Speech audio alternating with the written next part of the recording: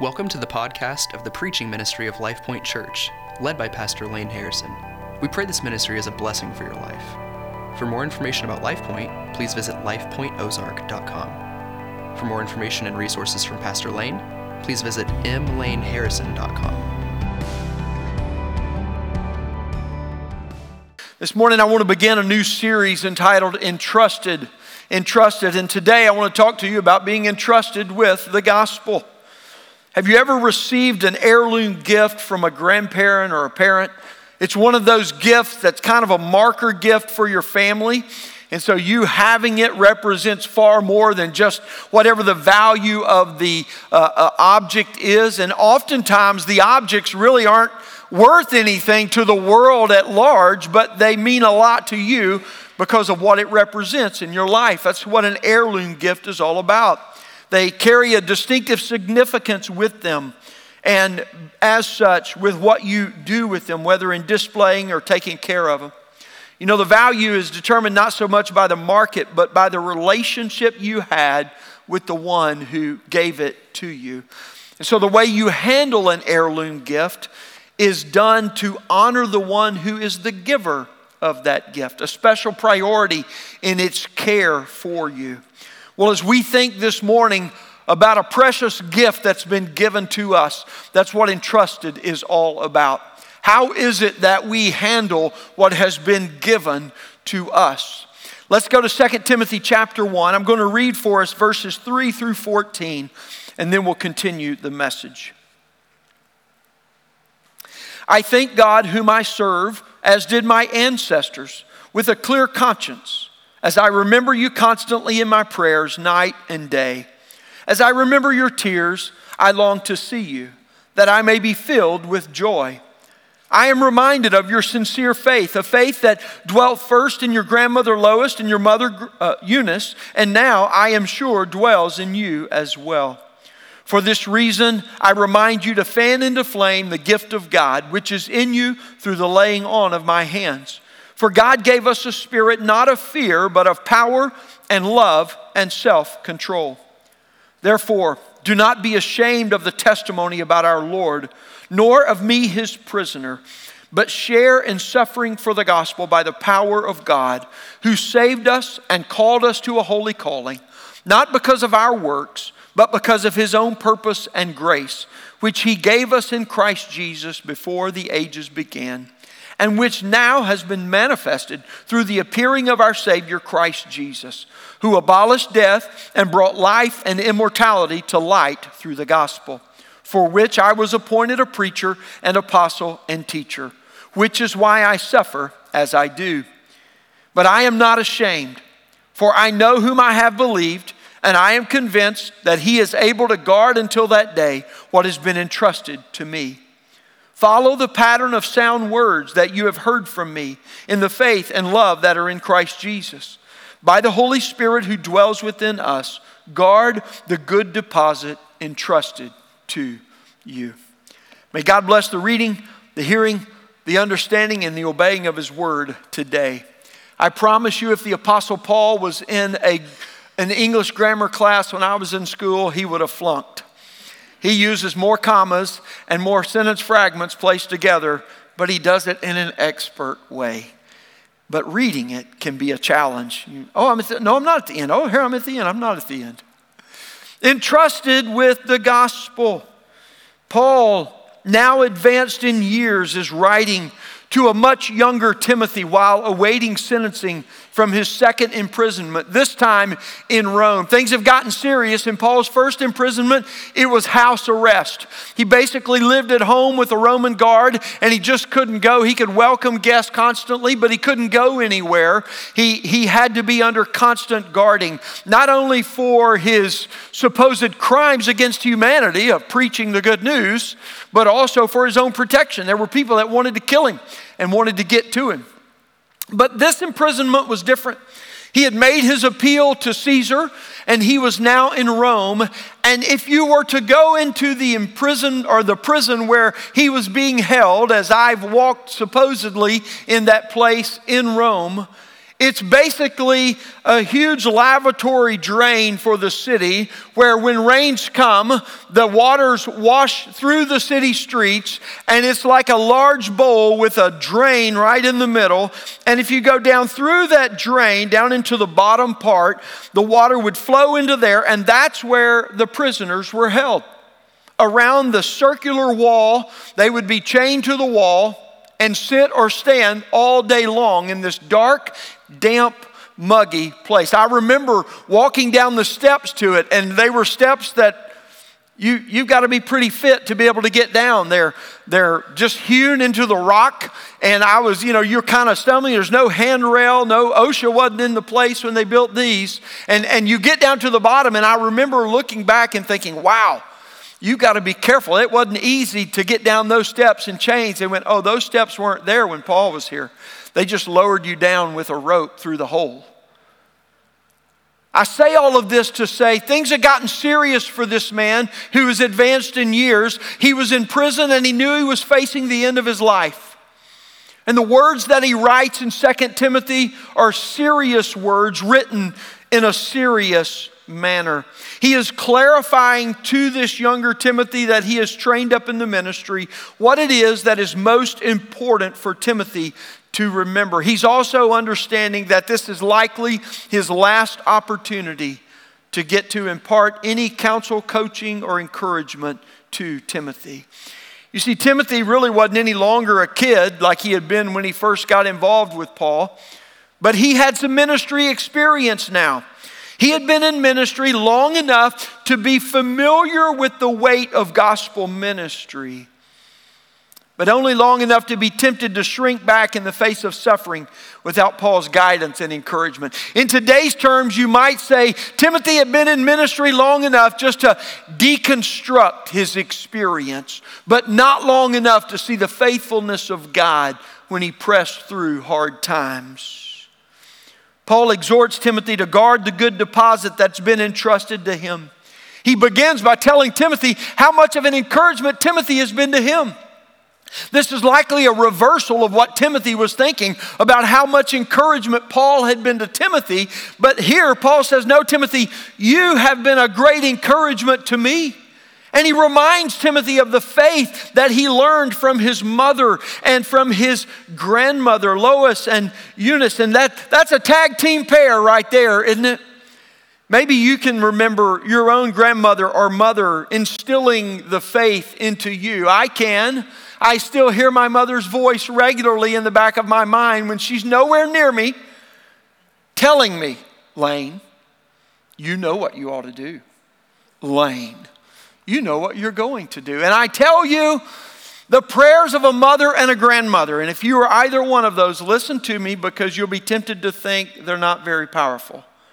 They have the power to overwhelm even a 5-year-old that is bent on inflicting his own will on the world. They can take that will in their hands and mold it and shape it by the way they pray for it. You say, how do you know that? Because I am that 5-year-old. And then I became 6 and 7 and 8. And the prayers of my grandmother and the prayers of my mother continued to shape and to mold me. And they believed things for me when the whole rest of the church said he'll be lucky to stay out of prison. That's what Paul is reminding Timothy of. Don't forget what your mother and your grandmother instilled in you. And he says also, don't forget what God placed into you, the anointing that he put on your life that you received from the laying on of my hands. That was not just some religious ritual in the transfer of authority or the transfer of whatever the transfer would have been there. He said, but that was God anointing you for the work that he was calling you to do. And the people that he put in your life, he placed their hands on your head to say to you, this is now yours from the Lord for you. And then he reminds Timothy in verse 7 of the spirit that God had given to him, that it was not a spirit of fear, but of power, of love, and of self-control. You see, Timothy was more than likely a young man given to some sort or manifestation of weakness. Timothy was likely a guy who was apt to turn and run when things got difficult. And Paul said, you're not going anywhere, stand here. Don't go anywhere, Timothy. And throughout his life, Paul had, when Timothy wanted to clock out and run away, Paul had said, no, stand. Don't go. Be here. And that's what he's reminding Timothy of here, that the spirit God gave to him is not the spirit of fear, but it's the spirit of God's eternal power. It's the spirit of God's marvelous love and of self-control. Some translations say a sound mind. They are one and the same. They are one and the same. You see, friends, what we see is that the Lord matured Timothy's faith from the very beginning, from the earliest days of his life, that God was working in his heart and in his mind to shape his life for the very call that God placed on his life in salvation.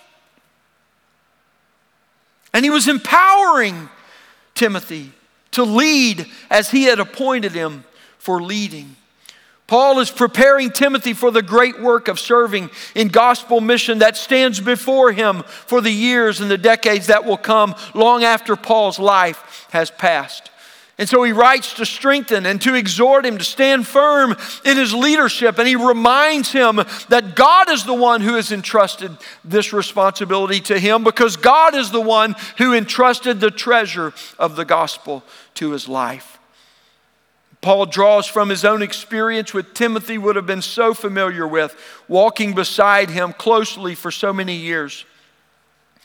Paul knows his own life will soon end, and he's doing all he can to ensure that he passes the baton of gospel mission to Timothy in this passage. You know, the athletic baton is an illustration I've used before. So if you've been around Life Point for a few years, you go, I cannot believe he's reusing an illustration. Listen, friends, when they're good, I'm going to keep using them. And especially when they work and they fit. And this one fits for us. An athletic baton, though, is an instrument that does a very unique thing. It's rather unimpressive, to be quite honest. When I first had the idea for this illustration about 6 years ago, I thought, you know what?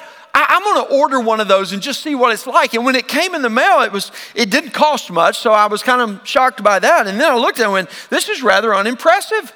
It's just a piece of lightweight aluminum. It's hollow in the middle. There's really nothing to it.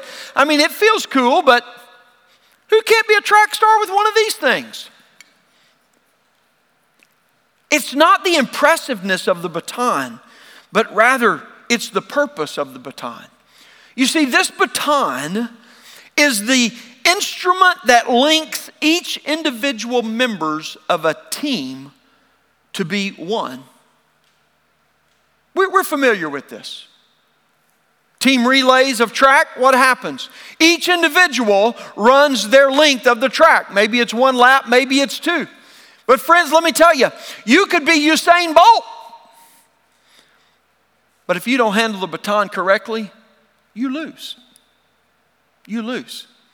Every leg of the race, your team could perform individually in a way that beats every other team on the track, that beats the time of every other team that is run in that competition. But if the baton is not correctly handled, it won't matter. You lose. You lose. That's what the baton does. It unites each individual member's effort to become one team. One team. The baton must be properly handled in order for the team to be victorious, because if one person drops the baton, the whole team is disqualified. So the most important aspect of the baton is what? The handoff. Listen, friends, I'm not a track coach, but I feel like y'all understand this. I'm not teaching you anything earth-shattering or eye-opening here, correct? We understand. The most important aspect of the baton is the handoff. And here's the principle of the handoff. The person holding the baton is responsible for the placement of it into the recipient's hand. The person holding the baton is responsible for the handoff. Simple enough. when somebody's running away from you with their hand stuck behind you, not looking, they can't be responsible to take it. So the one placing it must firmly place it in their hand, making sure that they have it, and then release it in that. It's with that idea that I introduced this Entrusted series and even this Entrusted message today, because I want you to understand what the baton of gospel ministry is for us in this message today. And here it is. God entrusts the treasure of the gospel to all who believe in Jesus, to serve in our generation and pass it on to the next. God entrusts the treasure of the gospel to all who believe in Jesus, to serve in our generation and to pass it on to the next. What does it mean to say that we've been entrusted with the gospel, and how is it that we guard it, as Paul commends Timothy to here? Well, I believe there must be three recognitions that mark us as entrusted with God's treasure. In other words, these three recognitions will provide for us an adequate handling and handing off of the baton of gospel ministry, this treasure of the gospel that we have been given. And Paul identifies these for us in these verses 8 through 14 of 2 Timothy 1. The first recognition is this: we recognize the treasure that God has given to us in the gospel. We must recognize the treasure that God has given to us in the gospel. In 2015, we took a family vacation to Washington, D.C. There's nothing like the glory of family vacation, especially when it begins and ends with 16 plus hours in the car sharing life together with one another. There's some sharing there that should never happen, but always doesn't fail to happen, right? That's the way it goes. Well, when we got to Washington, D.C., there's just so much to see, you really have to dial in. And unbeknownst to me, the Smithsonian Museum is not a museum. It is like a littering of museums everywhere that are impossibly long to get through with a lot of information. And I'm telling you, when your attention span is about 7 minutes max, that can be a challenge. Fortunately, there were 2 of us in the family that operated in one way and 2 of us that didn't operate in the same way. So we, incidentally, if you go to D.C., and you're going to hit a Smithsonian, hit the Air and Space Museum, it's got rides inside. So after 4 or 5 minutes, I'm done with all the plaques. I can't read anymore. I'm out. Bethany, let's go ride the ride. And that's what we did while Joshua tried to memorize every plaque. We've gone 7 floors up and down. We're done. 30 minutes later, he's still on the second plaque. One of the Smithsonians, though, houses what they call the Hope Diamond. Have you ever heard of the Hope Diamond? I had neither. 45.52 carats of, let me get this right, deep blue gem. Have no idea what that means, but that's the way it is described. Ladies, that's a rock to wear, right? I mean, that's like you got this big thing coming in. It makes a Super Bowl ring look weak. It's massive. And if you go to see the Hope Diamond, we were like, well, sure, let's go see the Hope Diamond. This must be something. They stop you before you come into the room, and the security guard begins to give you the what for and all the details of the diamond. Now, honestly, they tell you very little about the diamond other than this is, one of the biggest diamonds, blah, blah, blah, and all that kind of stuff about its value. But then he begins to tell you what you need to understand is the security system and the complexities of it that protect the diamond. And he goes on and on about the multifaceted layers of security. Well, I tell you, everybody's out there waiting to get into the diamond, and I'm asking questions about the security system. I started getting a little concerned that they were going to be suspicious when I would go up to him and go, now if I were to do this, remind me again how the security system is going to, because I cared nothing about the diamond, but I wanted to see that security system in action. I wanted somebody to pull the proverbial fire alarm, let's just see this thing in action. Let's see the lasers begin to fire and those kinds of things. That was the interest of me. But it made complete sense to me that the system created to guard the diamond reflected the value of the diamond. The system was complex because the diamond was of immeasurable value. You see, when Paul exhorts Timothy to guard this gift, he begins by focusing on the value of the gift. What a treasure that we have in the gospel. It's the glory of life that God has given to us. And look what he says coming out of verse 8 into verse 9. It's the power of God who saved us and called us to a holy calling. God has given us eternal life. He has saved us from our sin and from the eternal condemnation that it has wreaked upon us. More than only that, He has called us to a holy calling, a calling that we could not understand for ourselves. We would never in and of ourselves envision for our life. But more importantly, that is completely transcendent from our life because He and He alone is holy. But this is what He has called us to. And then he tells us it's because of His own purpose and grace. This is the purpose of God for our lives. And this is the grace of God in our life. To live in fulfillment of this holy calling that He has placed upon us. And He qualifies His purpose and grace in two ways when He says this, that God's purpose and grace was given in Jesus Christ before the ages began. In other words, there is an eternal glory in God's purpose for our salvation that was given in Jesus Christ before the ages began. That's a reference to Genesis 1 and 2, and when we see God create the world and time is begun at that point and it continues until the end of time. But what Paul is saying is that the purpose of God in salvation and in calling by His grace transcends this time constraint that we live within, and it was given to Jesus Christ. One thing that we learn here is that Jesus is the eternal second person of the Trinity, that He was not created by God, but rather He was the eternal Son of God from all eternity past. And the purpose of God in saving people for His glory was not a plan B that He implemented after Genesis 3 when sin entered. But it was in the heart of God for the glory of His holy calling to be revealed in the whole world by saving people.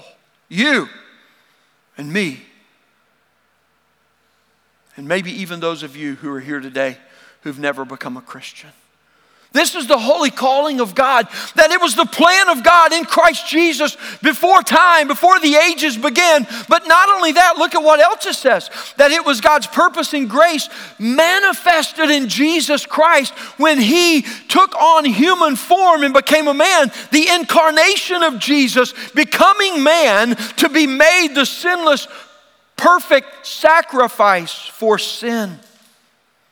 So not only was it God's purpose in the eternal Son of God, second member of the Godhead of the Trinity, but also Jesus Christ, who did not consider equality with God a thing to be grasped, or rather an excuse to deny or ignore God's command and will, but rather He humbled Himself and obeyed to become a man, Paul writes in Philippians chapter 2. And as a man, He humbled Himself and became obedient even to the point of death. That death was as the sinless, perfect sacrifice for sin for all who believe in Him. In other words, before God, because of Jesus Christ and by faith in Him, we are no longer held guilty of our own sin of which we are guilty, but we are given His righteousness and set free because of Him. This is the purpose and grace of God in His holy calling of salvation upon our life. You see, God's purpose and grace is revealed in Jesus Christ from all eternity. For what? To abolish death and bring eternal life through the gospel. That's what Paul teaches here in verses 9 and 10. It's been manifested, it has appeared. He has abolished death once for all and brought life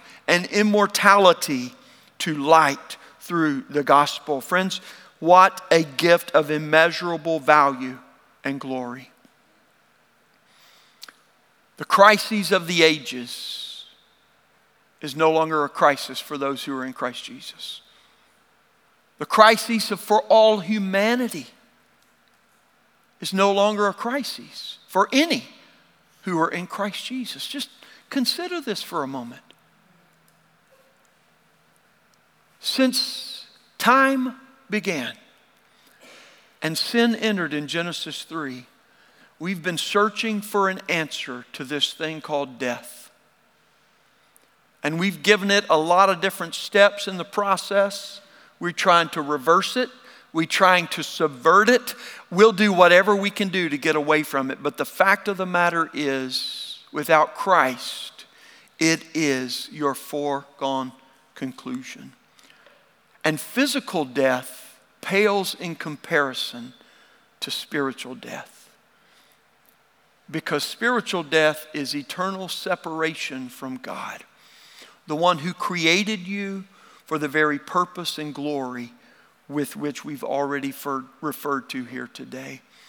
But what Paul is saying is, in Christ Jesus, the light of the glory of God's plan to save you is revealed and made known, so that what is ultimate death and spiritual is no more, but eternal life by faith in Jesus Christ has come. This is the immeasurable gift of glory. You see, in the gospel, not our power, not our worth, not our merit, nor our nature, but in the gospel, it is the power of God over sin and death to bring eternal life to all who believe in Jesus Christ. I don't know about you, friends, but when I measure the gift versus the demand, it doesn't seem to equal up. Seems like you ought to have to do more to get a gift that great, doesn't it? And God says, not only do you not have to do more, you can't do more. You receive it freely. What hope we have in Christ that is eternal and that has been made known to us. And best of all, our hope will not diminish, perish, spoil, or fade in any way. We recognize that the treasure God has deposited to us in salvation is of immeasurable value. And while yet we face physical death, we do not face it without hope. It is not the end. It is not the end. You see, that's the potency of the gospel, friends, is not just some theory for way out when, but it's for today. It is the life that God brings to us in Jesus Christ by His Spirit. And so when Paul says, but I am not ashamed, and he says to Timothy, do not be ashamed. The question immediately comes, with the treasure this glorious, what could there possibly be to be ashamed of for the power that conquers death? A power that's more than we could have imagined. What would we be ashamed of? Because of this, friends, the most glorious message of the ages is the most contentious battle of the ages and for our lives. And this is the second recognition that Paul writes for our understanding.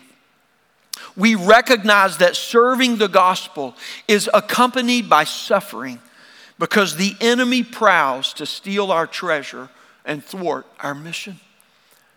That serving the gospel is accompanied by suffering. Philippians chapter 1 verse 29 tells us this is a promise from God. There's no way to get around it. And the reason is because the enemy prowls to try and steal our treasure and thwart our mission. When Peter describes the work of the enemy in this world to oppose the gospel, he chooses the king of all predators as the activity with which the aggressiveness of the enemy pursuing the mission of the gospel is attached. Paul addresses the reality of the enemy by recognizing that the gospel is his reason for suffering. Paul does not shrink back. He doesn't fumble in his words and try to make concessions or try to create other reasons for, it's because of the gospel, but it's these other things. It's other things that are going on. No, he says, listen, I am not ashamed of the testimony about our Lord, nor of me, his prisoner. He's saying, I'm in prison because of the gospel, but I have no shame in this. There's not 1 ounce of hesitation in me. The importance of the gospel, friends, is due to the potency that it holds to abolish death and to give eternal life. And he says that is a message that is worthy of suffering for. So he uses the term guard to remind Timothy to recognize that the enemy is aggressively working to steal this treasure and to thwart the mission of our message. And friends, knowing the opposition does not cause us to shrink back. Well, if it's going to be dangerous, maybe we ought to reconsider. No, what Paul is saying, it absolutely is going to be dangerous, but you ought to give all the more energy to it. Rather, we engage the battle because the treasure of the gospel is more glorious than any suffering and serving it may bring. That's Paul's argument here. That's what he's teaching to us. And he's commending Timothy, but also us, to recognize this. You see, suffering is the reality of every Christian that seeks to live a life faithful to Jesus Christ. And there is no Christianity that doesn't want to live faithful to Jesus. Be sure you get that part today in our day and age. There is no comfortable Christianity where you mitigate the terms and negotiate the outcome with God. That's a lie, and that's a deception. And while plenty of pulpits in America today won't mention suffering for the sake of the gospel, if your gospel doesn't call you to suffer for the name of Christ, it's not going to be there when you need it most.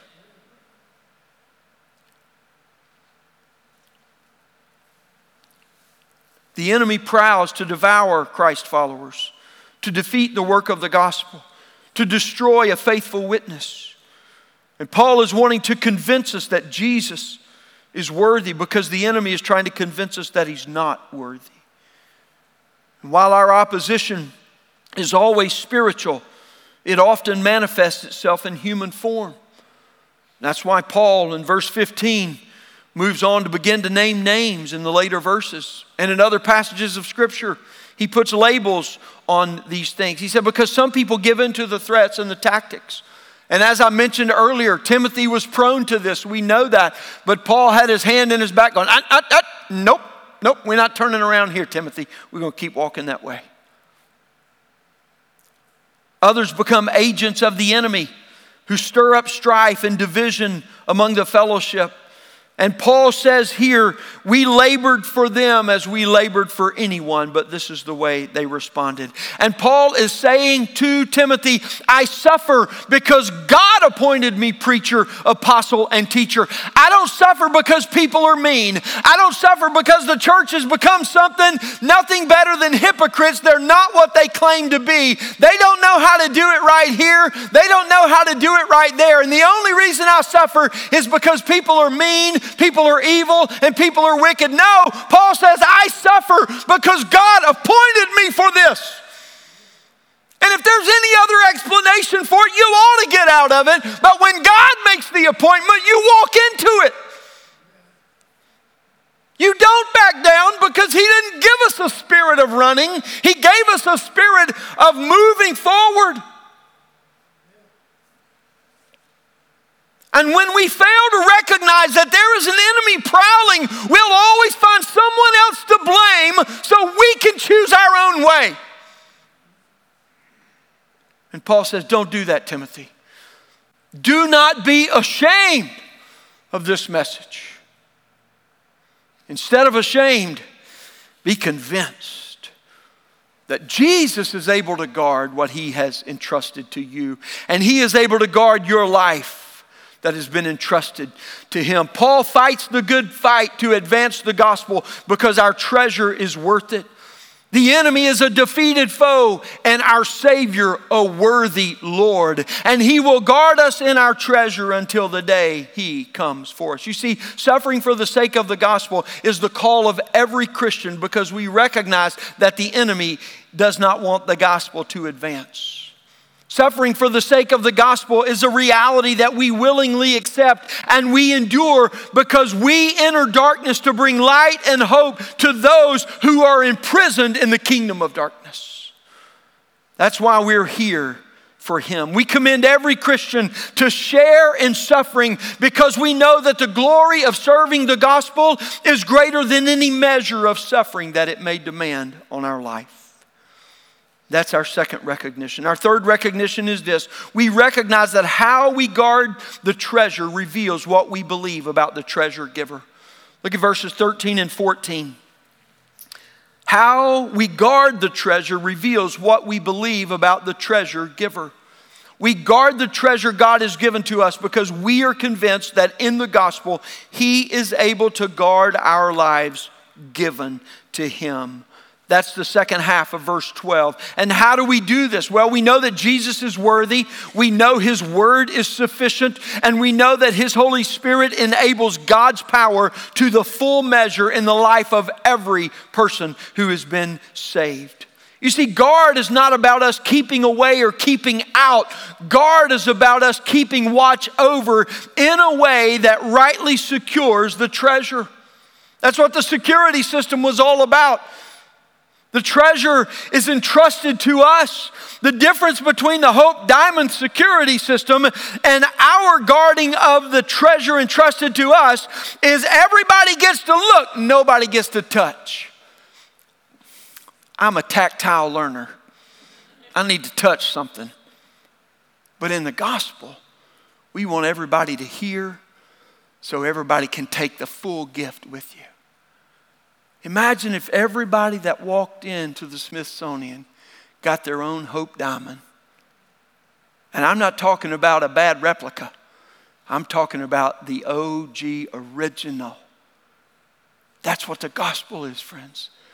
Everybody gets their own. That's what the gospel is all about. The treasure has been entrusted to us. Therefore, to guard it, we must actively entrust it to all whom we are able to. You see, we guard the treasure by following the pattern of the sound words in the faith and the love of Jesus Christ, as Paul teaches here. These words are the whole counsel of God's word in the Bible. They are the doctrines of the faith that the apostles established in applying the counsel of God's word through the person and the finished work of Jesus Christ. This is the truth we speak in love, Paul teaches in Ephesians 4, so that we all become like Jesus as it transforms us from glory to glory into His likeness. We preach and we teach the whole counsel of God's word. We minister and we encourage and we comfort and counsel in God's word, because through it, the glory of God's eternal wisdom comes to bear upon our life by the finished work of Jesus Christ to bring the light of God's life in us and transform us more into His likeness. We are not what we were because of who He is. But praise God, because of who He is, we shall be like Him and we shall see Him as He is. That's the glory of the gospel. Friends, I tell you today, the treasure of the gospel is the baton in our hands. It has been placed in our hands, maybe by your mother, maybe by your grandmother in their prayers thereof. Maybe by the people around you in the church, because your family, your biological family, was not one that entrusted the gospel to you, but God by His grace has surrounded your life with people who are teaching you the truth of His word, who are securely placing the baton of the gospel into your hand, and we are the holders of the baton. The responsibility is with us to place it into the hands of everyone to whom we have influence. It's a long, arduous, slow process, but it's one we must be meticulous and intentional in every way of what we do. Our children, our grandchildren, yea, our great-grandchildren and beyond are dependent upon what we do today. Today. Because if today is not a faithful step with Jesus Christ, tomorrow won't matter. We are the holders of the baton. And the young hearts and the young minds, and some of you that aren't even young anymore, are learning about the glory of this treasure each and every day and week of your life. God entrusts the treasure of the gospel to all who believe in Jesus to serve in our generation and to pass it on to the next. That's why we're here. That's why we do all that we do. I want to introduce you to this Entrusted campaign that we are entering for the next 5 weeks. And I want to give you a very brief introduction to it. And then I want to call you to one action today in response. Entrusted is a 2-year campaign of strengthening Life Point Church to guard the gospel by deepening our identity in more Jesus and reaching farther by faithful witness to make a greater impact in the world. There are 4 priorities of this campaign that we'll be focused on, not only for the next 5 weeks is merely an introduction to the campaign, which will be a 2-year emphasis for us. The first priority is to savor the work of God through the gospel of Jesus Christ. We aim in this campaign to strengthen the unity of our church and the mission of Jesus Christ by sharing regular testimony of God's work among us in all of our ministries and in laboring to see more people come to know Jesus and having more baptisms over the next 2 years than we've ever had before. We savor the gospel of Jesus Christ when we celebrate all God has done for us in our treasure. The second priority of this campaign is to strengthen the body for gospel ministry. This is not new. We've been talking about this for weeks already. But following the pattern of faithful words and the faith and love that are in Jesus Christ demands that we teach and train people and encourage them in these words. And friends, that's the very essence of the heartbeat of disciple making, the great commission that Jesus gives in Matthew 28. We're focused as a church on connecting and engaging every person in life together for the body. We want you in community group because we believe not what it does for us, but what God does for you in Christian community. We believe in investing in the life of our students, in the life of our children through student life and kid life, teaching and training them week in and week out about the glory of the gospel of Jesus Christ. Slowly but surely, week after week, placing the baton of the gospel into their hands. We want people to engage in servant teams, to express this life of giftedness that God has given, to be able to serve one another in the church, to see all grown up in Christ. And so we are actively pursuing the strengthening of the body for gospel ministry. The third priority is we are stewarding the mission for resource maximization and missional development. You go, what do those big words mean? Well, I'll tell you. We have 3 principal goals of stewardship in the midst of this Entrusted campaign. First of all, we want to increase the number of regular investors at Life Point through faithful stewardship. I'll talk more about this and provide more details in one of the weeks of our campaign. But what we're wanting to do here is to cultivate as we train and encourage people to invest their whole life, treasure, money being part of that. And I'll explain that later. Are we out to get your money? No, we're not. We're after far more than that. We want your heart, because that's what God's coming for. We not only want to increase the number of regular investors, but we want to cultivate the spiritual gift of giving by helping more people in our church identify it for themselves and exercise this gift. We're not trying to place this gift on anyone, but just as there is the gift of administration, the gift of teaching, all of the gifts of the scriptures, the gift of giving is one of those. And so often it kind of gets pushed under the rug because nobody wants to talk about that. But the people who have the gift of giving are suffocating because they're not sure how to express this gift and this desire that God has given to them. And we are saying, listen, we don't know who you are. We're asking you to identify yourself, but we want to cultivate and encourage, answer questions that you may have, and help you understand how it is that you live out this gift that God has given to you. The third aspect of this is we want to raise $1 million above our general tithes and offerings over the next 24 months to eradicate our current debt. Imagine this. A church at that point will be 21 years old with all that God has given to us and owing no man for it.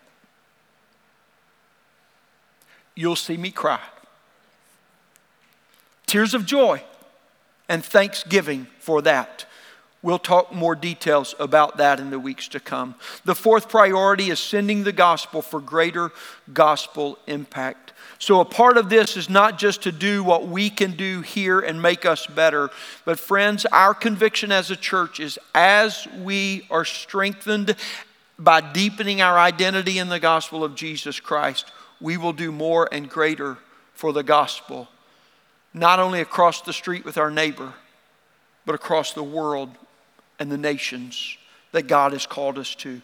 We're developing the largest impact partnerships to expand our gospel work in new regions of the world. You met one of those last week. That's part of this campaign. But the reason it's important for us is because we're making larger commitments for gospel work to go forth than we've ever made before. And we're going to be part of that. And that will be part of our campaign. Another part of it is this. We're praying to be able to identify our next 10 people whom God is calling either to full-time vocational ministry or to go to the nations as a missionary. We already have 4 of that 10. You'll meet them later. We will fulfill our church planting partnerships in this time and begin to identify next steps of investment for church planting. And we will develop new strategies to engage our city and love our neighbor with a focus on addressing poverty locally. You see, friends, what God is able to do eternally, He has enabled us by His Holy Spirit to serve that purpose here and now. And we guard the treasure that God has given to us in the gospel, because we are convinced that in the gospel, He is able to guard our lives that are given to Him. And the more deeply we are convinced of God's ableness, the more complete will be our selflessness. Where do we begin? Well, there's much that will transpire, but we need to begin where we always begin, in prayer. Our first act of love, our first labor of mission.